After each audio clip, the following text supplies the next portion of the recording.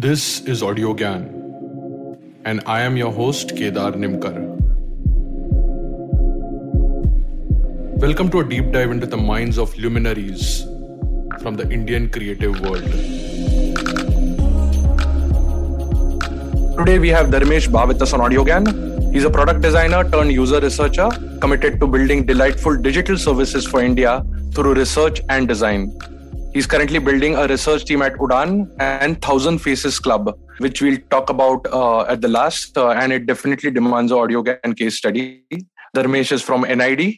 So welcome Dharmesh to Audio Gyan, and yeah, it's a real pleasure to have you. Thank you, Kedar. Thank you for inviting me. It's a pleasure to be here too. Awesome. So yeah, I discussed offline a couple of times. I'll start by setting the context, saying that I'm an instinctive designer and mainly dealt with B2C products whom I am a power user. So I would say user research is something which I've not really gone in depth, but really understand and value its power. So I wanted to pick your brains and know from you, since you're passionate about research and plus designing for India.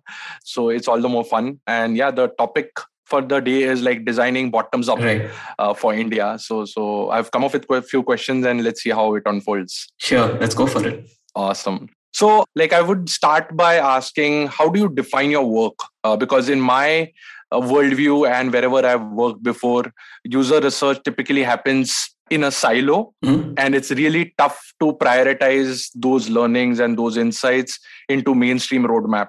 So if you can start by setting context, how has your journey been and how has your research and insights helped organizations? Sure. Let me start by answering the first question. How do I define you? That's a very existential question. Earlier, I used to have different terms to define me. Today, if an HR asks me, I'll say a different thing. If a founder asks me, I'll say a different thing. And definitely, if my mom asks me, I'm going to say a completely different thing, right? But largely, I'm going to put it under the bucket of what I call user research. But the user research term is also, like you said, that it's very ambiguous. What does it mean? A product manager feels that they should be doing it. A founder thinks that they already know it, and a designer thinks that it's been already done in some way or the other. So it's like an elephant in the room, right? Everybody's trying to deconstruct it piece by piece.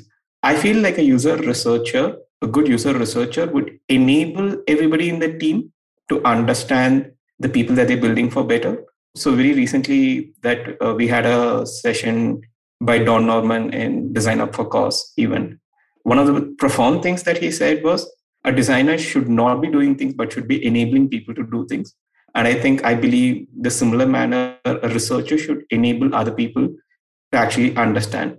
Of course, yes, their contribution would be there, but I believe a lot in democratizing research. Yeah, right? But sorry to interrupt, but this, sure. I mean, if everybody is empowering, then who's actually doing it? Because I did a audio Gyan recently with Nishant Chaudhary, who's a product manager and sort of a senior. He's heading the design at Fred Tiger. And he was saying product managers have to be really like a mirror, just reflecting everybody and then empowering or just moving things around so that everybody can do their stuff.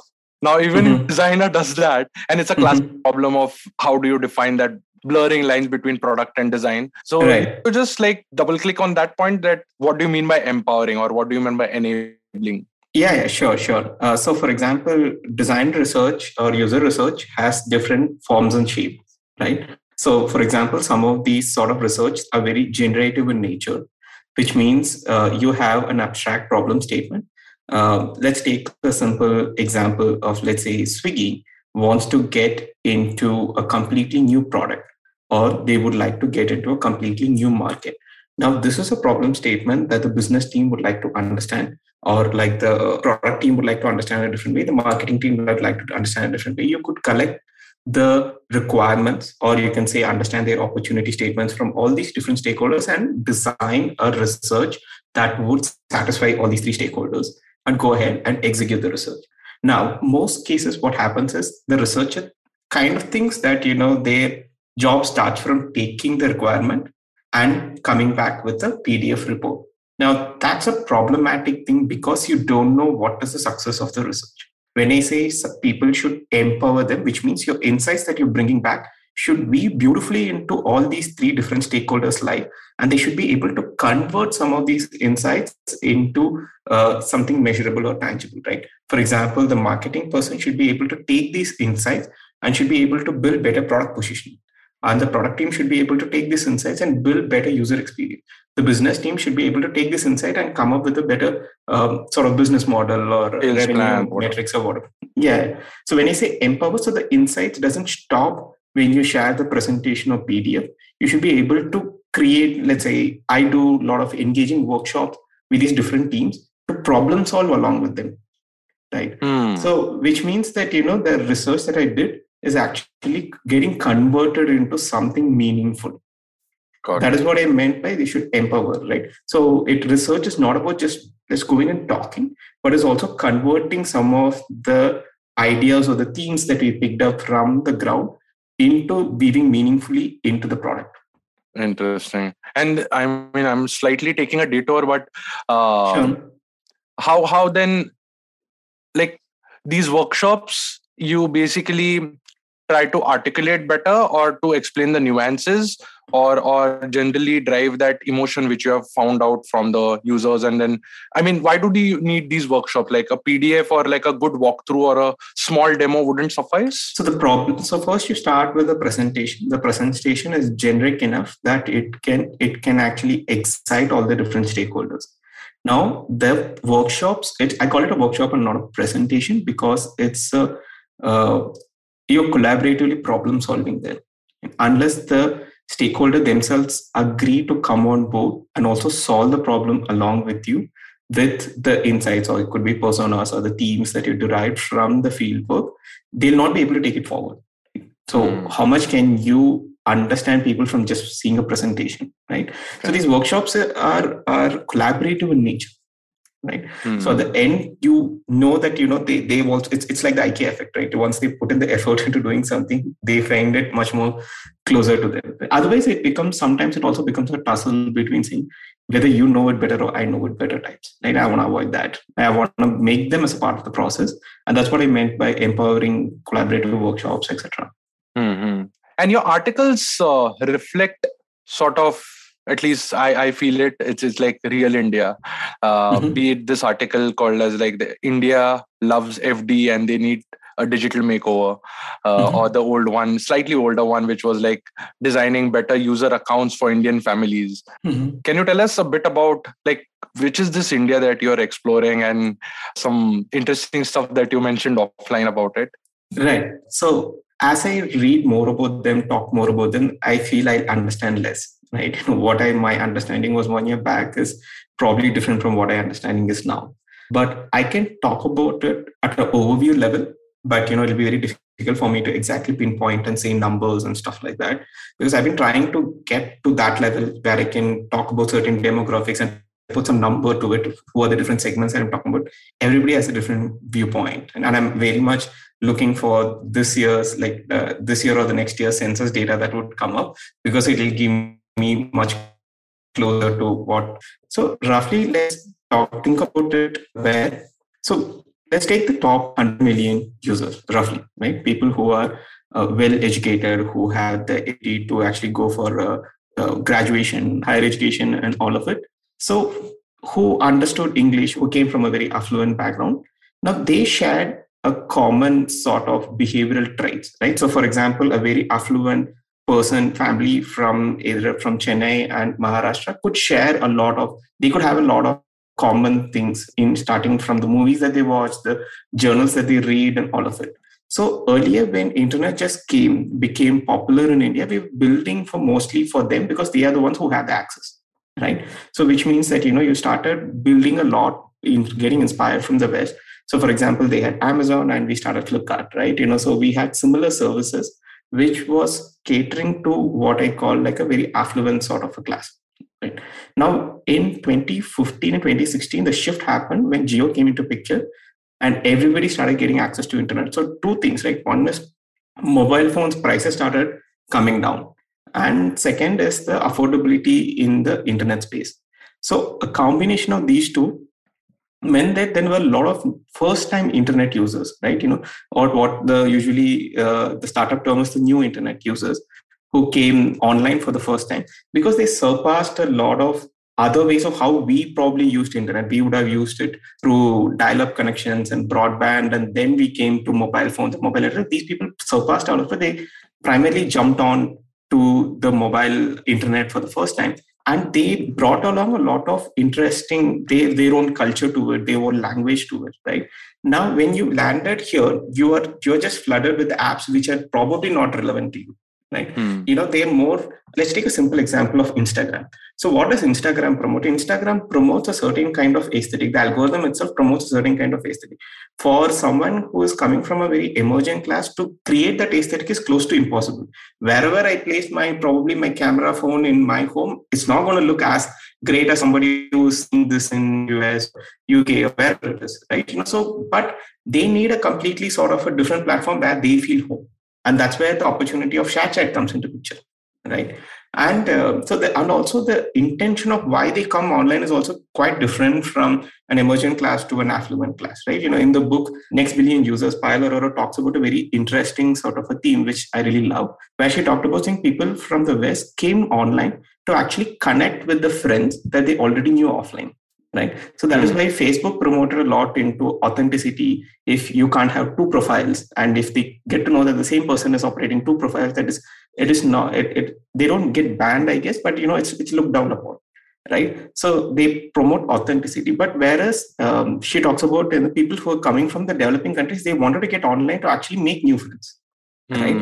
So that was a twist in the tail, right? So they wanted to surpass the existing social barriers. It could be their caste, it could be their community, it could be their economic inequality. They wanted to sort of come across that and connect with new sorts of people. But these platforms never really appreciated that, right? Because Facebook was built with the idea of saying that, connect with your existing, all the colleagues, the students or your friends that you already knew, right? It started from colleges, right? But if you look at ShareChat, I don't know how many of us have actually deeply understood ShareChat. I really love that. I also almost think it's like a beautiful art, because in ShareChat, I don't think that it has a concept of private profiles. Every profile is public, right? And there is a singular feed, and the app opens with different languages. And once you enter into a language, it's a completely different world. Now, the content that you see from Hindi is completely different from English, to completely different from Punjabi, to completely different from Malayalam, right? So once you enter, it's almost like switching a TV channel. Once you enter, you see only that sort of a content. It's very relatable. It's their film stars, it's their daily soaps, it's their sort of memes that you actually see, right? And I was once talking to a product manager from ShareChat, and I found something very fascinating, is that all the usernames were not really like a direct username, right? You wouldn't see like Kedar Nimkar written anywhere. You would probably see Divya, but the Divya would have a lot of glyphs and a lot of emojis as a part of the names, right? So I probably asked the product manager, why is this behavior? And they said they don't want to really reveal, and yet they want to sort of interact, right? So you wouldn't be able to find who's that person who's actually talking. And even the DPs that you see, either it's a avatar, or it could even be their DP, or all you could see is just their eyes. Right? Wow, very interesting. So they're creating a new sort of an identity, and that actually works in ShareChat, right? And ShareChat actually introduced a feature like Clubhouse even before Clubhouse became famous, right? The reason is that you want two people to connect, but you can't connect through text, because text requires a lot more thinking, like a very literate sort of a thinking. You need to compose them into words and type them beautifully.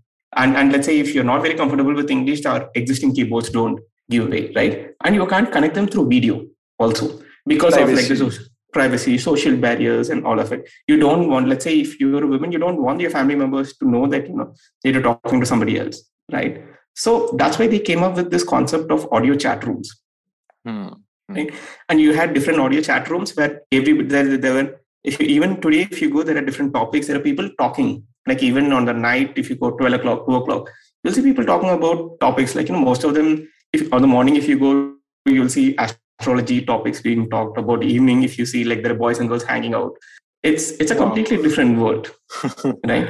So that's what I meant by, this is the difference between designing a Facebook and designing a ShareChat. But sorry, I'll come back to this point. But just to connect to the earlier point is, then do you think and actually this is like a very classic question for myself, and I've been grappling with for some time, is that when you design for these sort of people, then you know their behavior and then you are sort of designing for them. Doesn't it make a bit clinical? Because then, I mean, at AudioGAN, I also speak to artists and musicians and filmmakers. And then there is a classic question that should your art reflect society, or should the society learn from art or like look at art? To that, Varun Grover gave a classic example that you're not designing or making art in silos. You're making art within the community. So it's all reflection and give and take. But in user research also it happens the same, that you want to empower them to do stuff better, because design is finally it's a task that you want them to do it. If you do it from their perspective, it will become very clinical, right? Where will you add your own? Yeah. When you say clinical, what does it mean? Another cliche, which is that if you want iPhone, I'll give you iPhone, and then nobody will think of iPad. Oh, like that. Right. So, I mean, it's very difficult to put that in a singular box. Let's say, for example, why haven't we been able to achieve certain sense of, like, say, financial freedom, or let's say financial inclusion across the different countries, across the country, sorry, right? Why haven't been able to achieve financial inclusion across the country? Because structurally there is a lot of challenges, right? So for me, as an individual sitting in Bangalore, there are like hundreds of banks calling me to give credit card when I don't need a credit card. Like there are tens and thousands of apps which are giving me loans where I don't need a loan, right? All based on a certain credit score that I own. But who actually needs is probably a small business owner or a farmer or a daily wage worker or a house help who's probably really in demand of all of these loans, right? So the traditional way of doing finance probably didn't really cater to them, because they didn't really care to understand them, because each of their life is slightly different, right? And we were not being able to do in the traditional ways of sort of like, evaluating them, right? Forget like giving them like a new sort of mental model. Existing models itself, it's very difficult to reach them. That's the challenge. And all I'm saying is technology can be used to take some of the privileges that only the elite class has to across the country, is what I'm saying, right? So it doesn't have to be something new, but technology can make it much more accessible, feasible, is my understanding. Got it. Yeah, that's a separate AudioGAN session altogether, where we can talk about standardization. I've tried to do multiple episodes on that, and I have a sort of very radical view on that. But we'll come back to that later. I just want to add one insight or a conversation that I had once with a security guard, right? This was part of the research that we did, and he told me that I'll never be able to enter a mall and enter into a store which looks more fancy, right? I asked him why. Because, for me, some of these spaces are not accessible, because once I enter, there'll definitely be a security guard or a person in the store who will follow me, right? And that's not something that I really would put myself into. So I know which are all the places that I can go and I cannot go. And I wouldn't go to places which doesn't feel that I can welcome, that probably can welcome me. So which essentially, after the conversation, I started seeing that, let's say you or me, when we are walking into, or when you're like probably driving in a city, you can stop anywhere and enter into any of these places. And if you want, you can eat. If you want, you can purchase. Even you can do window shopping. And in his view, even though he's not really been banned, but there is a sort of restriction which the society itself has put, right? Or he doesn't want to go. Or the person itself has some baggage around it. It's not really like a baggage, because he probably has faced it. And that's where the statement comes from, right? And some of these stuff is where technology should be helping in normalizing stuff. If you ask me, is it actually doing it? Probably not. Maybe we should move towards that as my... Interesting. I mean, that's a great segue to the main topic of this conversation, is that India needs sort of bottoms-up designing. And we spoke about this, and sort of, I would say, like, you are the better person to tell me that gone are the days of we making Uber for India or like Airbnb for India. Like, there are now a good amount of products who are designing for India, looking at the Indian audience. So any things that you can share about these startups, or how are they solving these problems in a unique way? you have interfaced with like a couple of founders, bunch of founders actually. So you want to talk about that a bit? Yeah, sure. Yeah, you're right. Like, probably we're no more looking at the West, or there was a brief period where we were also looking into China to pick up some of the interesting models to implement for India. Very recently, there was a Y Combinator startup from Africa, which pitched themselves as Meesho for Africa, right? And that I felt like very proud. Like, even though I have nothing to contribute to it, I think this is a shift, right? Where Meesho becomes a term where other startups are using to say that this is the similar startup that we're building for our own country. So in that way, I feel like Meesho, ShareChat, Khatabook, and even PhonePe. PhonePe is an incredible example, right? They've all actually weaved themselves into our lives, and we use them day in and day out, right? So all of these apps have been able to successfully replace some parts of our daily life. For example, if you look at Khatabook, so what does Khatabook do? If you look at Khatabook's design, it's the most simplest design you'll ever see. All you'll see is like, you enter, it has like two buttons which says that, are you supposed to receive or are you supposed to like give, right? So, and it shows like a simple ledger. So what they have essentially done is they've taken the notebook or the paper sort of ledger that the shopkeepers used to write saying who owns how much, and they just converted it into a very simplistic design. Right. So let's say for me, it's very difficult for me as a designer to think in such a simplistic manner because I will definitely add 10 features to it. Because I can clearly say I can add like 10 features to it.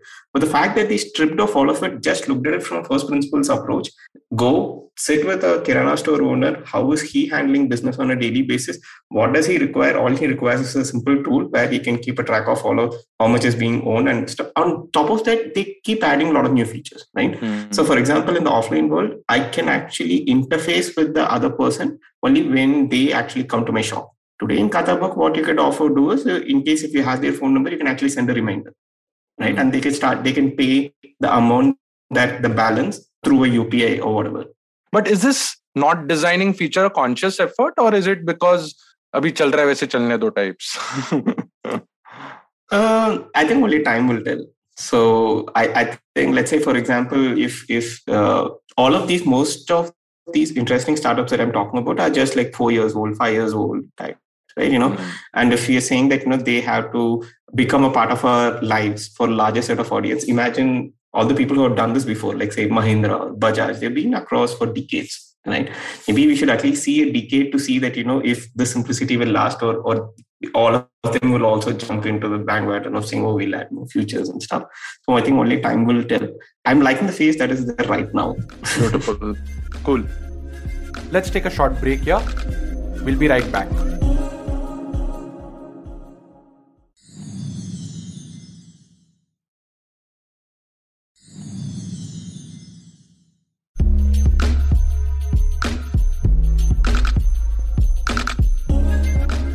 Okay, welcome back to the show.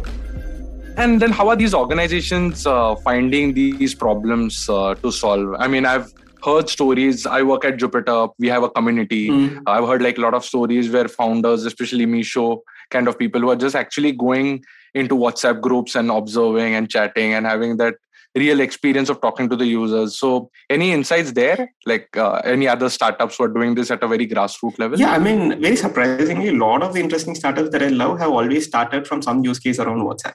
Even ShareChat's founders, they started their journey where they said that, they founded a Facebook group where people were just sharing high resolution pictures of cricketers or actresses online. And they decided that they wanted to do an experiment. They started a WhatsApp group and they asked people to join. So it started filling, right? And that's how they realized, okay, there is a demand for people to actually consume this sort of a content. And initially, ShareChat started as a platform where you can find interesting status to share in other platforms. That is why it's called ShareChat, right? And later it became a network by itself. So I don't know if there's a systematic way for these, like most of these founders, to find these problems. I think people are just lucky that, they find something interesting, they start building on it. All we see is just the 1% of the people who succeed, right? There might be 99% of the people who would have found some other problems and they wouldn't have succeeded. So it would be a selection bias if we kind of rationalize only with them. Yeah. Actually, on that note, I would like to share something which clicked just now, as in like which I had done before. So I have a friend who's sort of like a monk, He stays in Calcutta, Belur Math, like nearby. And he started like sharing a small snippet, like just one small PNG JPEG on a WhatsApp group. And everyone in his locality wanted to read the Gospel of Ramakrishna Paramhans. It's called Ek Photo Kathamrita, with like one drop of Kathamrit, like one drop of nectar or something. And he reached out to me saying, hey, like, can you give me like a small JPEG which I can templatize? So I have to just change the text and keep the Ramakrishna Paramhans photo there and like give like a slightly spiritual look to it, and I'll start doing it. And I said, but why don't you use Canva? So he said, no, I don't like that and whatever. So he was using Canva at this point in time. So I made this, and for about a year he was just doing this. Every morning he used to send this one drop to everyone. He got a WhatsApp business account. He exhausted that limit. He got another phone. He exhausted that limit. And then he reached out to me saying, now what do I do? I said, like, make an app. So I made a very fancy looking app, because he's a very close friend. It's got a spiritual touch to it. And he said, what is this? What are you designing? Like, I don't want this. I want exactly WhatsApp looking. And I was saying, how can I design that? So I just changed the WhatsApp color, the green, not to copy, like no copyright issues, but just the green color, but exactly the same, because he gave me that real insight as to everyone who's using just know how to call on the phone or use WhatsApp. They don't know anything other than that. So even generating an OTP and like doing that stuff, he wanted like super duper frictionless. So we actually made it, and it's got like now 5,000 plus downloads. Oh, wow. And yeah, it's doing great. It's free, obviously, but most people actually look at me surprisingly when I say WhatsApp is the best design UX that I have seen. Right? Most people would expect me to say either Cred or any of these fancy apps, but I genuinely believe WhatsApp has like one of the greatest UX, because starting from your grandmother to mother, everybody is able to use it, right? Even if you can't text, it gives you an option to send a voice note and stuff. Like I remember a few years back, there used to be this one infographic where they said that, hey, these are the startups that kind of deconstructed Just Dial's business model and became a unicorn by themselves. Like, you would see Book My Show, you would see Zomato saying all of these things Just Dial was doing, right? And there are people who picked one certain vertical of Just Dial and they became a unicorn by themselves. I think the next big thing is WhatsApp. Like deconstruct some of the behaviors on WhatsApp and you'll find the next $1 billion idea there. Yeah. I sort of, even I concur to you, because it's almost invisible design. Nobody talks about WhatsApp design is because it's invisible, the highest form of design you want to achieve or strive for as a designer. So the most interesting thing is my dad actually forwards emojis. Okay, so he would have gotten this emoji from some of his friends. It could be the thumbs up and stuff. Like he doesn't know how to go and search for these emojis. Whenever he sends me a thumbs up emoji, there's a forwarded message, right? So he actually kind of figures out where I am sure he keeps a bookmark of saying, here's where I have to go search. He taps on it and he just forwards me to send a thumbs up emoji. So do you want to hear a very interesting story about WhatsApp from one of my research, which is very fascinating? Lending. Not a lending story, because this was just the conversation was different, but he gave me a very interesting anecdote from WhatsApp. So we had this conversation around data sharing, privacy. We wanted to understand, do people even change settings in the apps, right? Or do they leave the default settings? So we asked this question to a person. He was a part of a sales team, not a very senior person, but he works under a manager. He said, yes, I actually have changed the... At WhatsApp?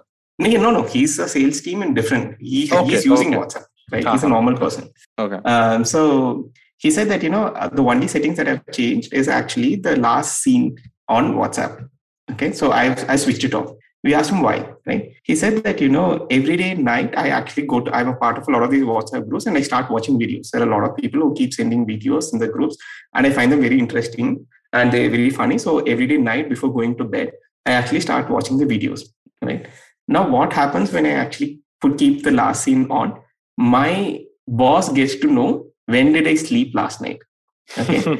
The next day, when I actually go late to the work, he knows that I've been watching videos late night, and so I'm going to get scolded. So that is one of the reasons why I've actually turned off the last scene. And I was like, this is mind-blowing. Like, this context would never happen in my life or anybody else I'm friends with. This wouldn't happen. But the fact that, he in his worldview, it makes sense. Yeah, totally. As they say in the design world, right? The details are the details, and details are the design. They make the design. Yeah. I was recently talking to one of the founders, and he said, like, just IP based welcome. Like, if you open the app in, say, Tamil Nadu, and there's a Tamil welcome greeting, just by making that small nuanced change, they got like a 30% engagement rate. Because people felt at home. So yeah, I mean, these are like very fascinating facts.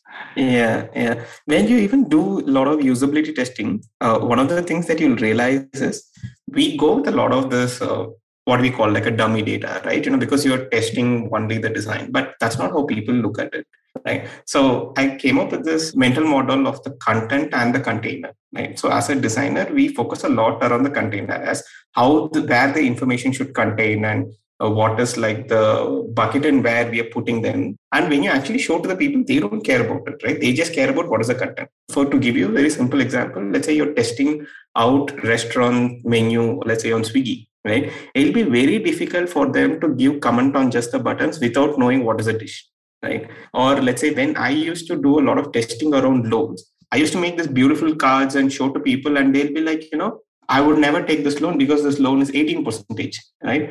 And I would say that, no, this is dummy data. Like, assume there is some other data. He'll be like, how will I make decision? Because you tell me what is that information, what is the interest rate, and then I'll tell you whether the design is good or not. Amazing. Right? It's very difficult for them to deconstruct the content and the container, right? So that I think is something that has hit hard in my head in the last few years. It's not the same. I mean, for them, it's the same, right? We are focusing more on just the containers. Correct.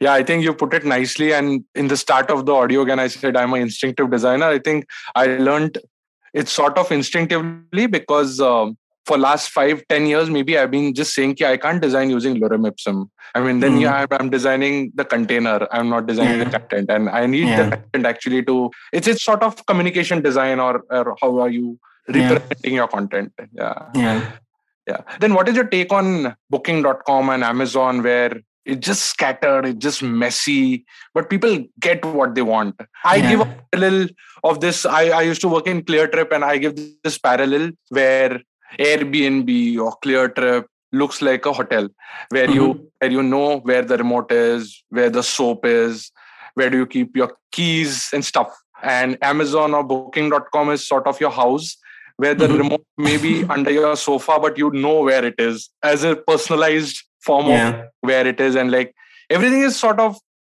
shouting and popping out. And in fact, I remember once I did like 2 people search on Booking.com, and it said perfect place for 2 people.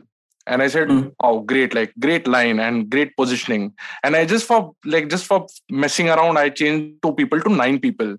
And some other hotel was saying perfect for 9 people. Exactly. You could see that I put that code in such a way that it just makes a sentence. So what is your take on that then? Like how good or bad? It's a very personal thing, right? Let's say, for example, if you're someone who's building for repeated engagement, right? So you don't go to hotels frequently, but you go to home every day, right? So Amazon probably wants you to come there for anything and everything. And that's exactly how they have designed, right? Let's say, for example, let's take a mental model of DMart. DMart, if you go on a Sunday afternoon, it's a festival there, right? Starting from when you enter, you buy an ice cream, there'll be babies crying, and you'll see people pushing for deals, and you'll start buying anything and everything that you didn't even knew that you needed, right? So it kind of resonates. Amazon is probably designed from that sort of a mental model, saying that, come here, find everything, whatever you want, right? Whatever you search, you'll find it. Like, you'll have appropriate filters and all of it. I like Amazon's design, right? Even if I don't like it, still like one of the world's number 1 company. So it doesn't matter whether I like or not. So they've been able to show the numbers. They've been able to prove something in terms of they have really great customer service, right? For example, let's take a use case for my dad or my mom. For them, the first time they order something, it comes to their home, they are able to get the cash. Otherwise, in a small town like Erode, I come from Erode, it's a small town in Tamil Nadu, the accessibility to a lot of products doesn't exist. Like even today, there is not a great bookstore that you can go and see, like, some of the best-selling books. For them, these websites and the apps are something that gives them a lot of this accessibility at a much more affordable cost. So you order them, you get it in their hand, and it also, like, boasts saying that, if you don't like it, you can return. Right? For them, that is the customer service. Like I said, again, this app or whatever we think is the main touch point is just to plays a very, very small, minute role in their entire idea of how they place Amazon. Right? Once that trust is formed, the next time I know that I will have to go and search, add to the cart, and when I place the purchase, then it will come to my home and I'll be able to give cash. This is all they care about. Right? So for them, the customer experience is that, but we are too much involved into Figma and these apps, so we kind of over optimize on it. It should just get the job done. Right? And very recently, I've observed a lot of interesting stuff that's happening on Amazon. Right? So if you are buying like a household item, let's say you're buying a Dove soap, okay, and you're searching for Dove soap, and you will see different sorts of SKUs that comes. There is a single Dove soap, there is a 5-pack Dove soap. Now it lists out in the 5-pack how much does one Dove cost. For example, it will show that the entire pack is 209 rupees, and out of that, one piece comes to 53 rupees. That will be written in a small item, because that's how we compare, right?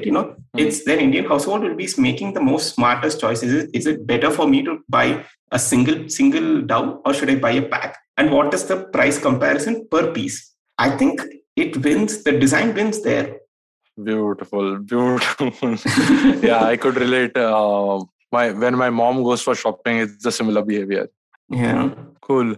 So, we'll just change tracks and move to the last part of it, which is like, then what, according to you, or which domains in India need this bottoms-up thinking? Finance is obviously great. It will be great for me to learn.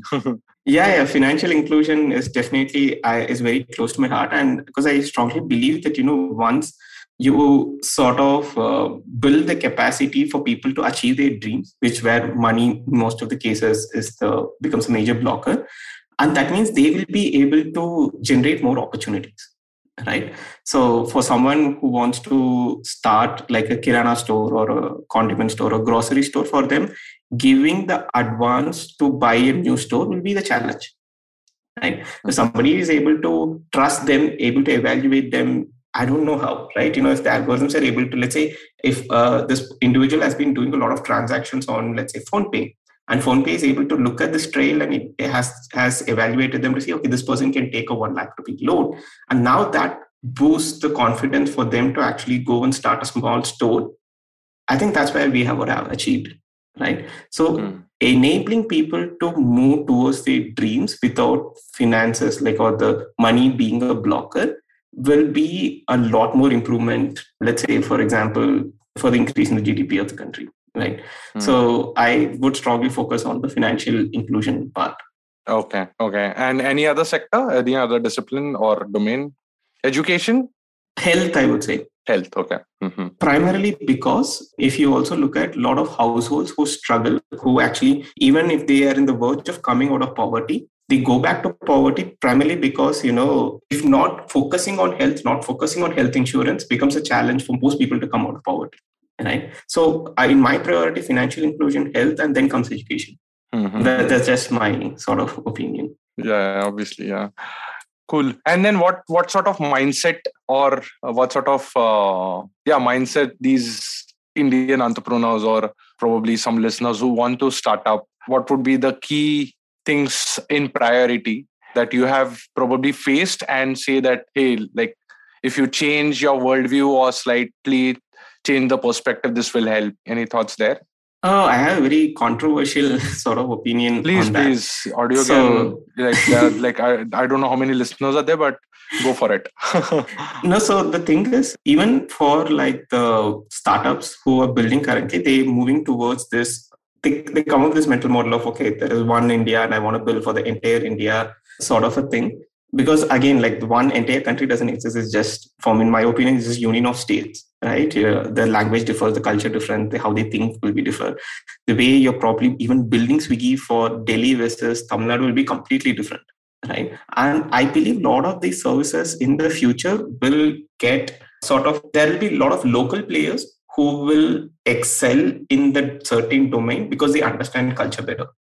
right? So this is again like a very interesting sort of business model that I come across. I watch a lot of regional YouTube channels, and I follow this one business channel which primarily talks about like different business ideas in Tamil. So there is a services company who has come up with this quote unquote scheme where they say you can start your own grocery store in just 99 rupees. Right. Wow. What they essentially do is, if you are, let's say, if you and me decide to actually start a grocery store, you go to them, they give you a web page where you can upload your inventory, and they'll give you a URL and they'll give you a QR code, right? And they ask you to print out brochures about your, let's say, the store name, whatever store, like, we're thinking about the Kedar grocery stores, right? We print brochures and pamphlet and we go and distribute in certain areas, okay? And the items that you're listed down on the website is something you can actually go to a wholesaler and get it, right? Now, the thing is, as and when the orders come in, so he gets like a SMS, WhatsApp, or web page where he gets all the orders. And once the orders come in, they can go and fulfill it. Now, this is not the beauty part, that he also goes into the calculation of, even if you take 200 customers per month, right? And if you get these customers as repeat customers, at the end of the day, you can make 30,000 rupees profit. Right. And these are actual services that happen in Tamil Nadu. Like, I'm sure like the similar ones happen in different states. We're just not aware of them. Right. There will be a time where all of these people will become their leaders in the market that they are working on. Yeah, I think now that I'm thinking and you're speaking about Tamil Nadu, I think they are way ahead of multiple things. I mean, I've heard of people having WhatsApp groups and planning the next blockbuster also. Okay. Yeah. I'll share the link for the read. But yeah, cool. So yeah, before we take up the last question, which is the 1,000 Faces Club, any concluding thoughts or a wrap up of your article, which is Design Principles for the Next Billion? Anything that you want to conclude in as a takeaway for us? Yeah, sure. So one of the things that I've been pushing to a lot of startups these days is to, when you're thinking about designing for India, don't think individual, think of them as collective. Right. So, for example, the people that, let's say, the entrepreneurs or the designers or the product managers who are moving around, they might lead a lot of nuclear families, and they can be living either individuals or they can be just living with partners. But predominantly, majority of the India lives in a larger family setup. Right. So, for example, when you're thinking of intervening even a smaller feature, you can't think just as an individual. You'll have to think as a collective, as what is the repercussion of introducing this app inside a family? How will the let's say the daughter-in-law will be perceived, or how will the man will be perceived, or how will the mother will be perceived, and what does it mean inside that family? Something we'll have to start thinking. If we don't think, somebody else will think. That's all I'm saying, right? Because that makes it much more closer to them. Otherwise, we are just thinking just in terms of individuals will get you only to a certain extent, because other peers, most of them will look at it and say, this doesn't work for me. Right. So there is a book called The Supermarket Wala, right? It's written by this person called Damodar Mal, and he has actually built a lot of like retail chains. And one of the interesting things he says that most of the Kirana store owners are known for relationships with the customers. Now he talks about a newer challenge when a new daughter-in-law goes to the husband's home, and she actually doesn't prefer to go to the grocery store nearby where the entire family is buying. Primarily because he starts judging if she asks for a new soap or a new paste or new dal or any new item, because he would actually say that, this is not what you're supposed to buy. This is what the family usually buys. Wow. And then probably she feels the lack of privacy there, and that's where she starts moving towards supermarket. And he makes an interesting case about why supermarkets will come into picture, because it gives anonymity during the purchase, and nobody's there to judge me. And I can pick up whatever I want and move ahead with my life. That's that's fascinating. Yeah. So does it mean that you have coined any word for this? Because now that you say, it makes it very obvious to take these steps, because Netflix changed their brand campaign when they launched in India, where people were sharing passwords and hey, take the passwords because you're a one family. They changed the pricing model. I think one more company did the same thing. So maybe there shouldn't be a personalization, but a familiarization. Yeah, I haven't come up with a name, but definitely would be great to think about it. In fact, my article around why we should be thinking in terms of family accounts comes from there. right? Correct. So we should start thinking collective, and that would make it more interesting, make it more inclusive, I believe. Yeah. Even I was talking to one user and just asking that, how do you handle credit and debit? And he said, I use debit for all small transactions. And basically, if anything, if I have to use a credit card, it's basically I have to consult my wife. Because typically it's a high price point item, like a washing machine or a AC or a fridge. So he just said, ki, haan, matlab, like credit is wife and debit is me. Yeah. So a lot of these decisions are very sort of like collective. So similar note, a lot of these women buy gold for Akshay Tritiya, right? And you will see in many cases women prefer to buy gold jewelry. And it doesn't make sense, because if your goal is to actually only buy gold, you can buy a gold coin, right? Because the making charges actually reduce if you just buy a gold coin. But they choose to buy a gold jewelry primarily because the moment you buy it a gold jewelry, it becomes their asset. When you buy it as a gold coin, it becomes a family's asset, right? So which means tomorrow when somebody comes and asks, then the husband or the mother-in-law, the father-in-law, anybody has the right to actually take it and pawn it to get more money and stuff, because she's probably buying it for her daughter's wedding or for to save like her children's future. So she wants to buy it as a gold jewelry and keep wearing it just to save it from using it during the emergencies. So like, yeah, India has many Indias, as a lot of people have said. Cool. But just to conclude, Dharmesh, the last question was 1,000 Faces Club. What is it? What are you doing? And yeah, so we'll start that, and there's last plug I wanted to, but yeah. 1,000 Faces Club is a community for creators. It's completely different from the last 15 minutes, whatever I've spoken. It has no connection with whatever it is. Yeah. And I also feel that one is just like an exploration of like a new me, right? I'm trying to explore something new in terms of Web3 and communities.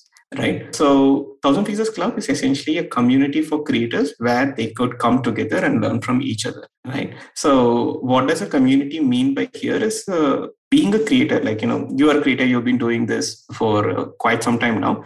Being a creator is actually pretty much a lonely journey. Right. Very few people are able to cross the threshold of making it, and very few people are able to get the million followers or lakhs of listens or all of it. Right. But what does it take to become successful and famous in the online world? Nobody has really cracked it. And since we also don't know whom else to connect with, they face all the challenges that a small businesses face, but they have like very less tools and very less support from it. And 1,000 Faces Club is a community we are hoping that where we can bring these similar people together and they're able to share and learn from each other. Great. So all the best for that. And obviously you have a bunch of articles, YouTube channel, you want to plug them. It's one is, I know, Substack. Yeah. But if you can give the URLs or tell our listeners sure. wherever they can follow you, subscribe you, and learn about the real India that you're exploring. Sure. So I'm very active on Twitter. You can follow me on Twitter at Dharmesh Ba, the DHARMASHBA. At Dharmesh Ba, you can follow me on Twitter. So I write a newsletter where I mostly try and publish like once a week, but it's very difficult. But the newsletter URL is theindianotes.substack.com. THE, the India Notes. Yeah, the India Notes, THE, India Notes.substack.com. Yeah, and D19, I forgot. Yeah, D91 was the lab that I was building within Setu. So till the time I was inside Setu, I was building it. So I founded the lab. I was building it. But today there are two other folks who are actually brilliant folks who are running D91 Labs. If you want to check out D91 Labs, you can check it out at d91labs.org. Cool. And obviously Medium. Yeah, Medium. Yeah. So most of the time you can see the same thing in Substack. Yeah. So that's the same thing I'm posting in Medium. Cool. Yeah, I think this is a good note to end this. Thanks, Dharmesh, for giving your time. It was really wonderful talking to you and got to learn a lot. Definitely want to have you again on Audio Again where you can share more insights and more nuances of user research. I mean, user research is so fascinating. You can just like keep having layers and layers. Yeah. I know you mentioned about not getting into the types of user research and more academic part of things. So yeah, but would love to hear that as well sometime. Sure. Thank you. Thanks a lot, Kedar, for having me on the show. Hopefully, we can talk another time into the different types of user research, which is a little more academic, but yeah, it'll be fun to talk. Definitely. Cool. And all the best for Udaan. Thank you. Jay has been on the show, I think 2 times. One for Design Up and one for Where Are the Designers series. So, yeah, it's good to have him around. And you're right now working as you're consulting. Yeah, I consult. So I've divided 50% of my time for 1,000 Faces and 50% of my time for Udaan. Okay, awesome. Cool. All the best. Thanks a lot. Thank you. We'll stay in touch. Thanks. Thank you. Thanks, Kedar. And that's it from today's GYAN session. For show notes and more GYAN, visit audiogyan.com. If you like this podcast, please don't forget to check our other interesting podcast on IVM Network. You can listen to us on IVM Podcast app, ivmpodcast.com, or any of your favorite podcasting apps. To stay tuned, follow us on Twitter and Instagram at IVM Podcast. And if you wish to connect with me, I am at AudioGyan Moments on Instagram. Until then, take care.